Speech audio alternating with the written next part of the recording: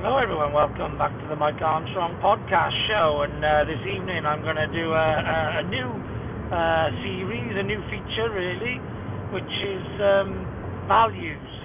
I'm going to go through the values that I think are important in a successful person and a top entrepreneur really. So I'm going to start off with integrity, because integrity, without integrity, you're nowhere in business or in life, in my opinion. So integrity covers things like reliability and trust. You know, if you've got integrity, if you a man of your word or a woman of your word, so what you say you do, and you're reliable and you're trustworthy, you can be relied upon and trusted to follow through with whatever you said you're going to do, etc. That they are some of the key attributes of successful people and top entrepreneurs, in my opinion. So, not only do you need to be reliable and trustworthy to clients and to staff and to partners, collaborators, all sorts of people really. You've got to be honest, you've got to be trustworthy, you've got to be reliable. If you think you can do something, you've got to say so. If you don't think you can do something, you also got to say so as well. Don't blag it, but be truthful. Be truthful where you're at.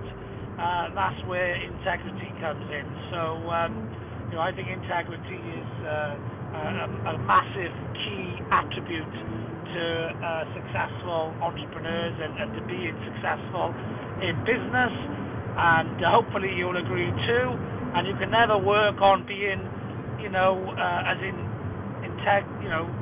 having as much integrity as possible, really. It's something which you have to live. You have to do every day. You have to be honest. You have to be reliable. You have to follow through on what you say you're going to do. That's what business is all about at the end of the day. And if you're networking, which I'm a massive networker, it's how you build up trust. It's through your integrity. So live your values. Write your values down. Live them. Be true to yourself. Be true to your values.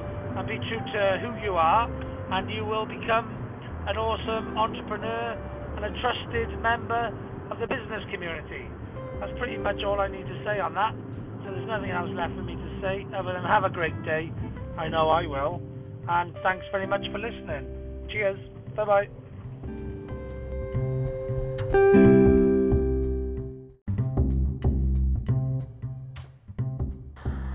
Hello everyone, welcome.